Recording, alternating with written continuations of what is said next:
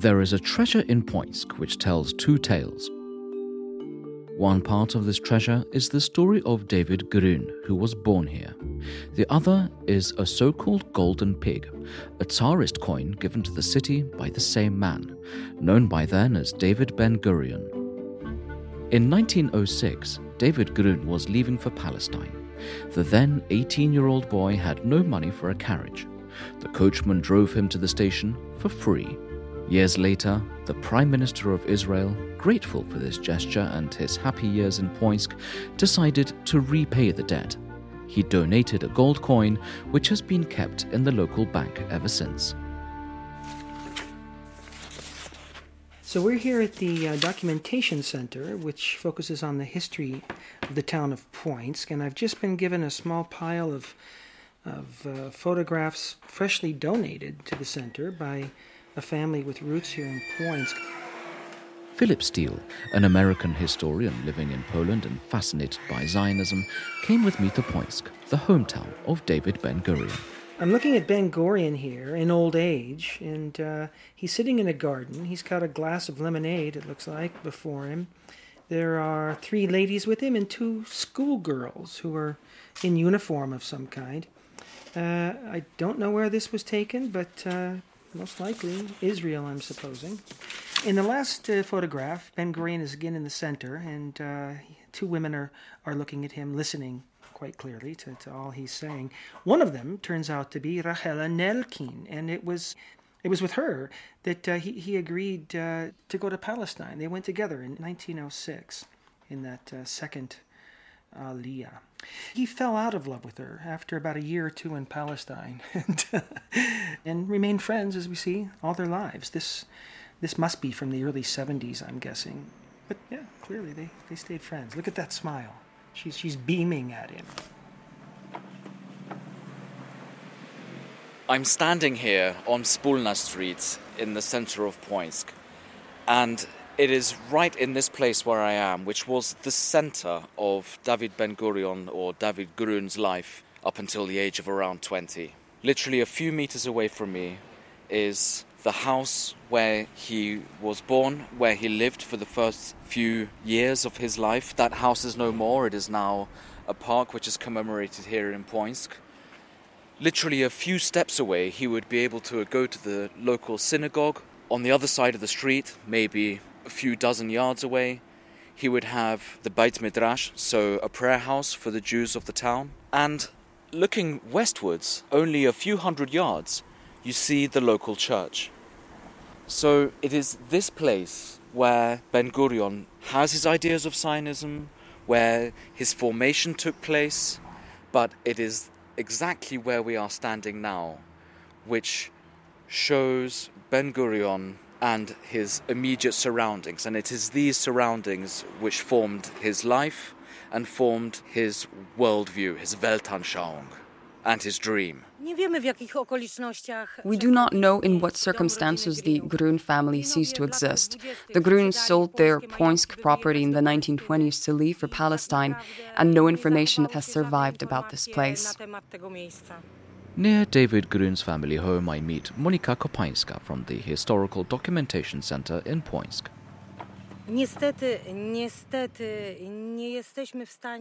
Unfortunately, we are unable to determine what the house where David Ben-Gurion was born looked like. The house that Ben-Gurion describes in his memoirs is his mother's house, which she inherited from her father and which was located in the so-called Goat Alley on the other side of Warszawska Street. Those houses and this one, as I understand it, belong to the family of David Ben-Gurion's father, to the family of Avigdor Grün. It was sold in the 1920s. Unfortunately, no photographs have survived of this house. From the memoirs of Ben-Gurion, I read that he nevertheless spent most of his youthful moments in the garden by his mother's houses, which are described in detail. Certainly all these houses were wooden, they were single-story. Ben-Gurion mentions 4 rooms upstairs, 2 rooms downstairs. The houses he talks about were occupied both by the Grün family, by his older brother Aaron, and sublet to other Jewish tenants.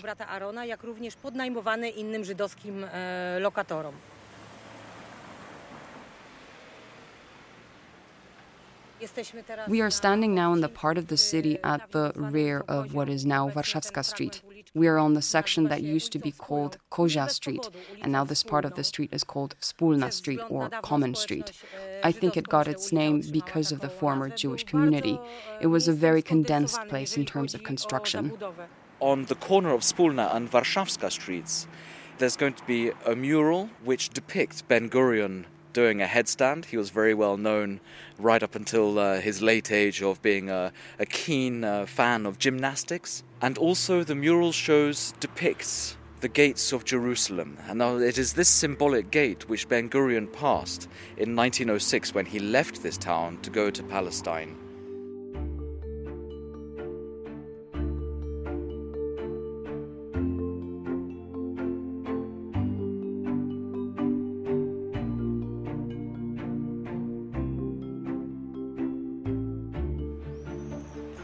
In the last decade of his life, David Ben Gurion wrote quite a lot about his family in Poinsk and about his upbringing here, about the home that once stood on this little square where we're standing.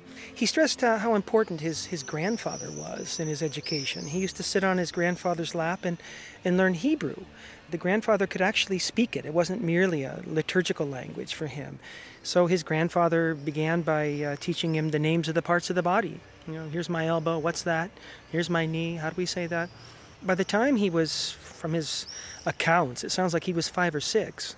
He was actually speaking, in a childish way obviously, but speaking Hebrew with his grandfather. An educated man, he was a kind of lawyer. The Polish terminology is much richer, in fact, than English. But he was a lawyer who worked here in Poinsk, helping in particular the Polish population with its various bureaucratic troubles and requests vis-a-vis the Russian authorities. After all, Poinsk was in the Russian partition of Poland at the time.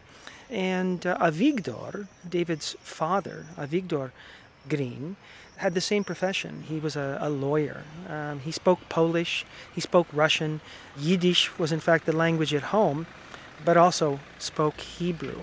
And Poinsk is actually part of a very interesting region regarding 19th century Jewish history.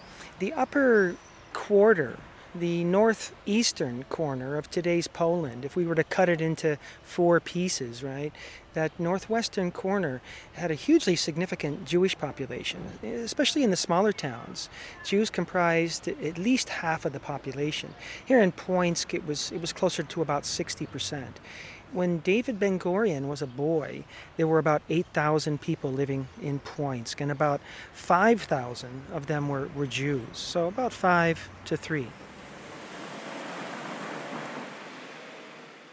In the last third of the 19th century, there were some very powerful currents flowing within the Jewish community regarding religion, regarding politics, and there was the Hasidic movement.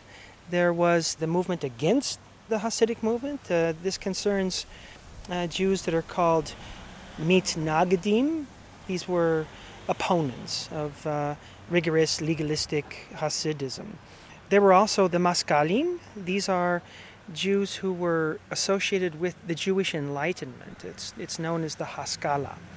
And these currents and others, including from the 1870s in particular, including Zionism, including socialism, were all competing with each other, sometimes even quite furiously, in ways that divided families, fathers and sons and so forth.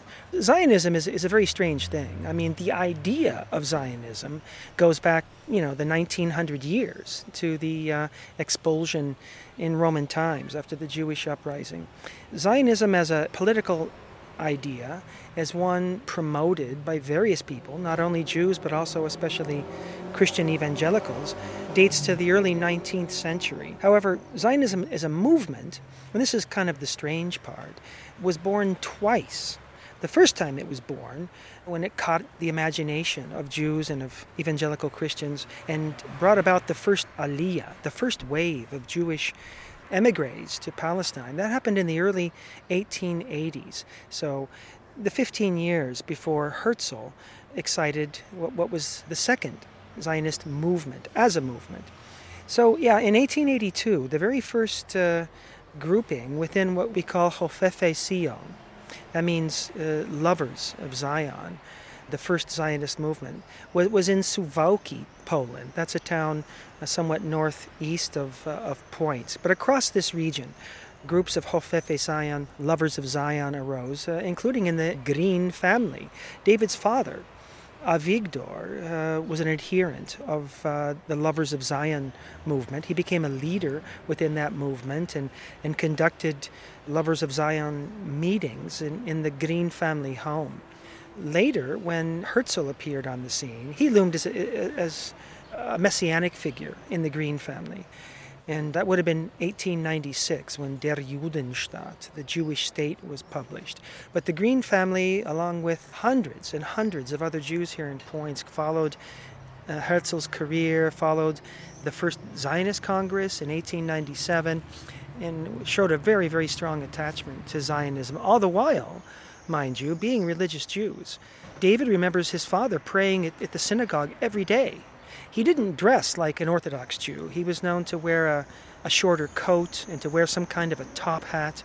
But he was a praying man, a believing man. Messianic ideas fueled his fascination with the recreation of a Jewish homeland in its ancestral homeland in Palestine. And David himself, as a young boy, was then deeply influenced by both religious notions of Zionism, again, regarding restoration and messianic hopes. He named his own daughter, later, I'm jumping ahead with the story, but he named his own daughter Geula. And Geula in Hebrew means redemption. This was what the restoration of a Jewish state was to bring about, a redemption, religiously conceived of the Jewish people as such, as a people.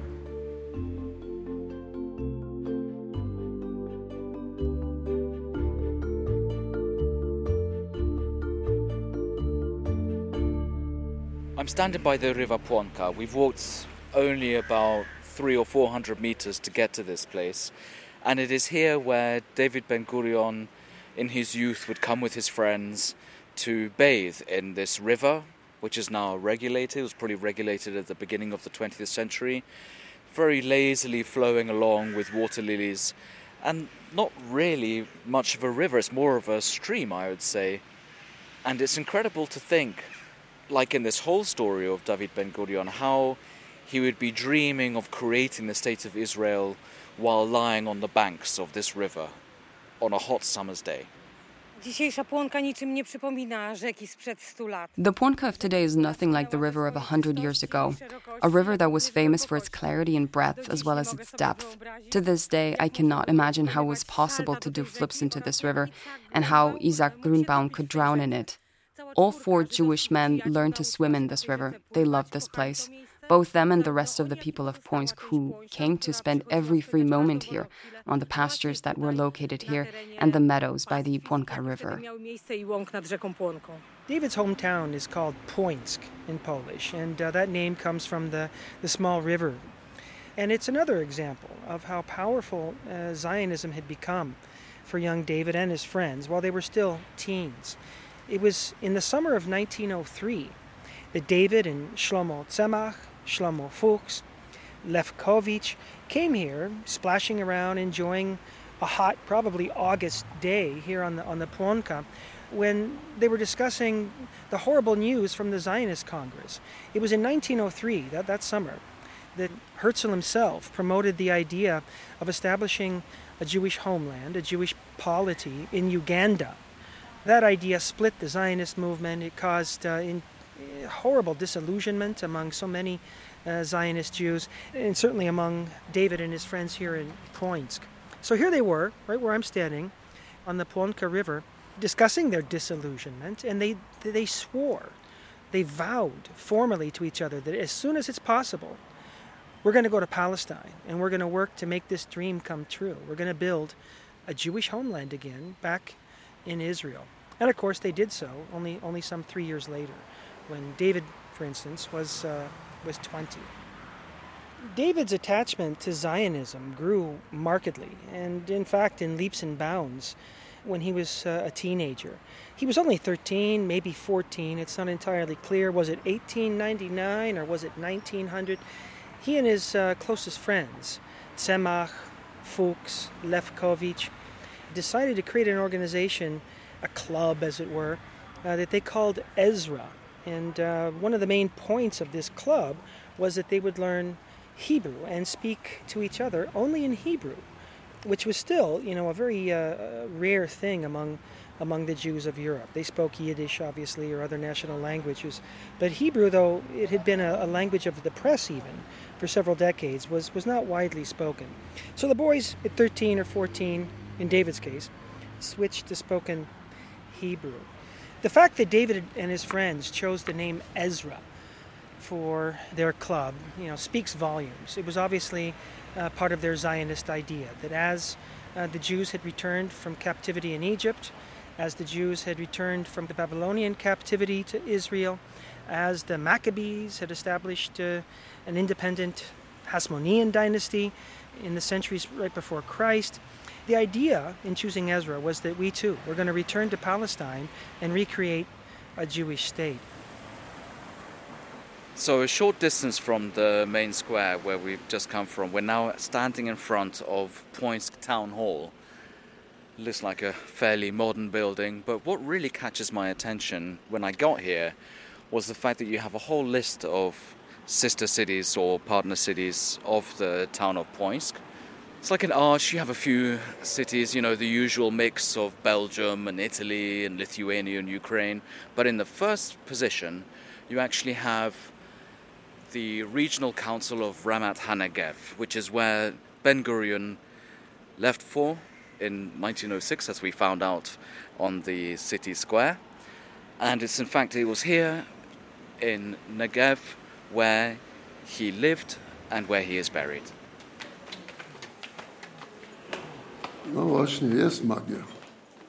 In the building of the Poinsk Town Hall, I meet the mayor, Andrzej Pietrasik. To jest najwybitniejsza postać w historii Pońska, którą zna cały świat. This is the most outstanding figure in the history of Poinsk, known to the whole world. It's as if Ben Gurion is inscribed in Poinsk's history. I experienced it most during my first trip to Israel in 1995. I went to Israel, and as soon as the guide found out that I came from Poinsk, he arranged a meeting with the head of the Municipality Association, Avi Rabinovitz. I was shown around Tel Aviv by the mayor of Tel Aviv, who spoke excellent Polish. And immediately the meeting was attended by the mayor of the Ramat HaNegev district, where David Ben Gurion's grave is located.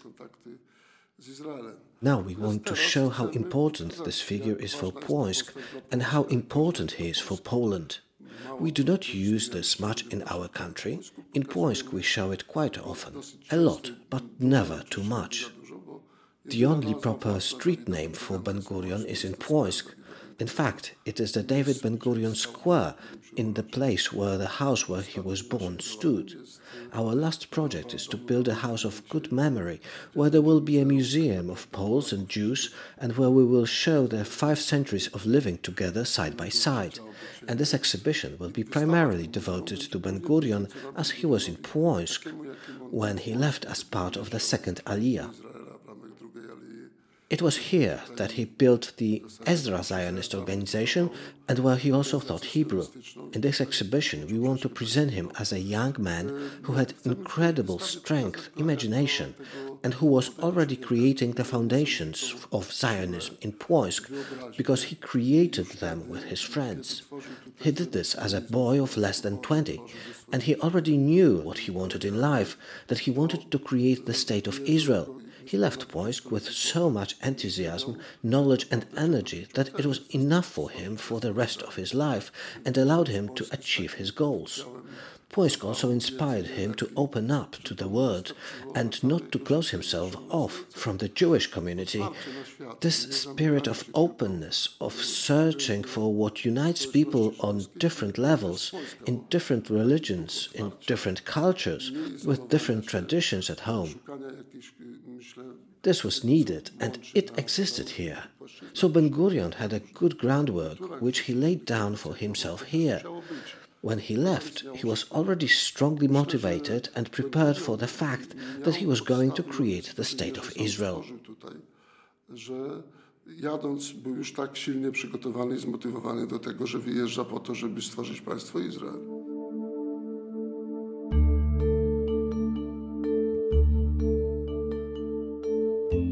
David Ben-Gurion stressed over and again that his attachment to Zionism was out of love. It was a positive feeling. He stressed that he never encountered anti-Semitism here in Płońsk, that it was this positive dream that drew him to Palestine. He stressed that Poles and Jews got along altogether well.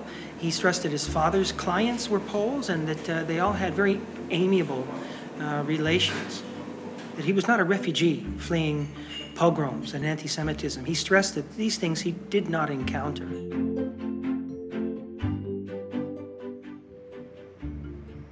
I'm standing here in the central market square of the small Mazovian town of Płońsk, and it's amazing to see and to think how someone from a town like this, where really not much is going on, you can hear cars behind me, sure, but there's really not much going on here, that this man went on to create the State of Israel.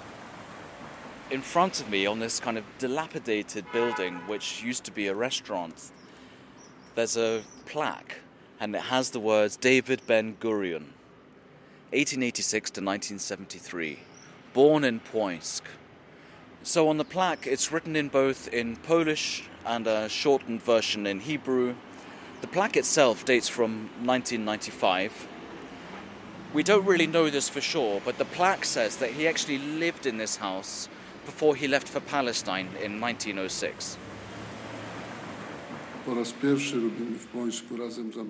For the first time, we are creating in Płońsk, together with the Israeli embassy, a mural dedicated to David Ben-Gurion, which will open that part of the market square which before the war was 90% inhabited by Jews.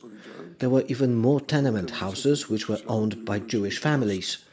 With the revitalization of the market square, we want to show this.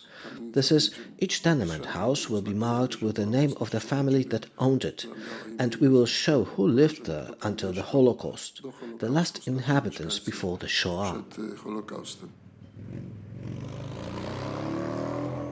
It looks a bit run down, really. The paint is falling off. There are cracks in the walls. So now I'm going through the walkway. It says snack bar in kind of old school stylized lettering. But in fact, the restaurant is now closed, and there's a sign in the door saying that it's for rent. And let's just walk on, and we look at the other arches, look at the walls. We have political slogans and graffiti absolutely everywhere. And not kind of, graffiti you'd find in the New York subway, but basically someone's taken a felt-tip pen and drawn telephone numbers of random girls. There's absolutely no sense of what this place is, was, or even could be, as if this place didn't exist within the memory of the local community that lives here.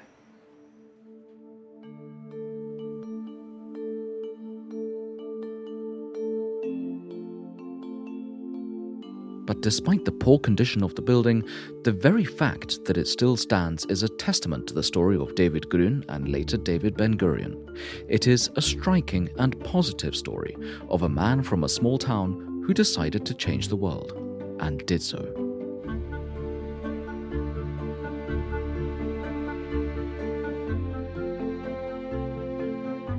You've been listening to a podcast of the Jan Nowak-Jeziorański College of Eastern Europe as part of a project funded by the Ministry of Foreign Affairs of the Republic of Poland. Narrated by John Beecham, recorded by Bartosz Panek. Production, Free Range Productions.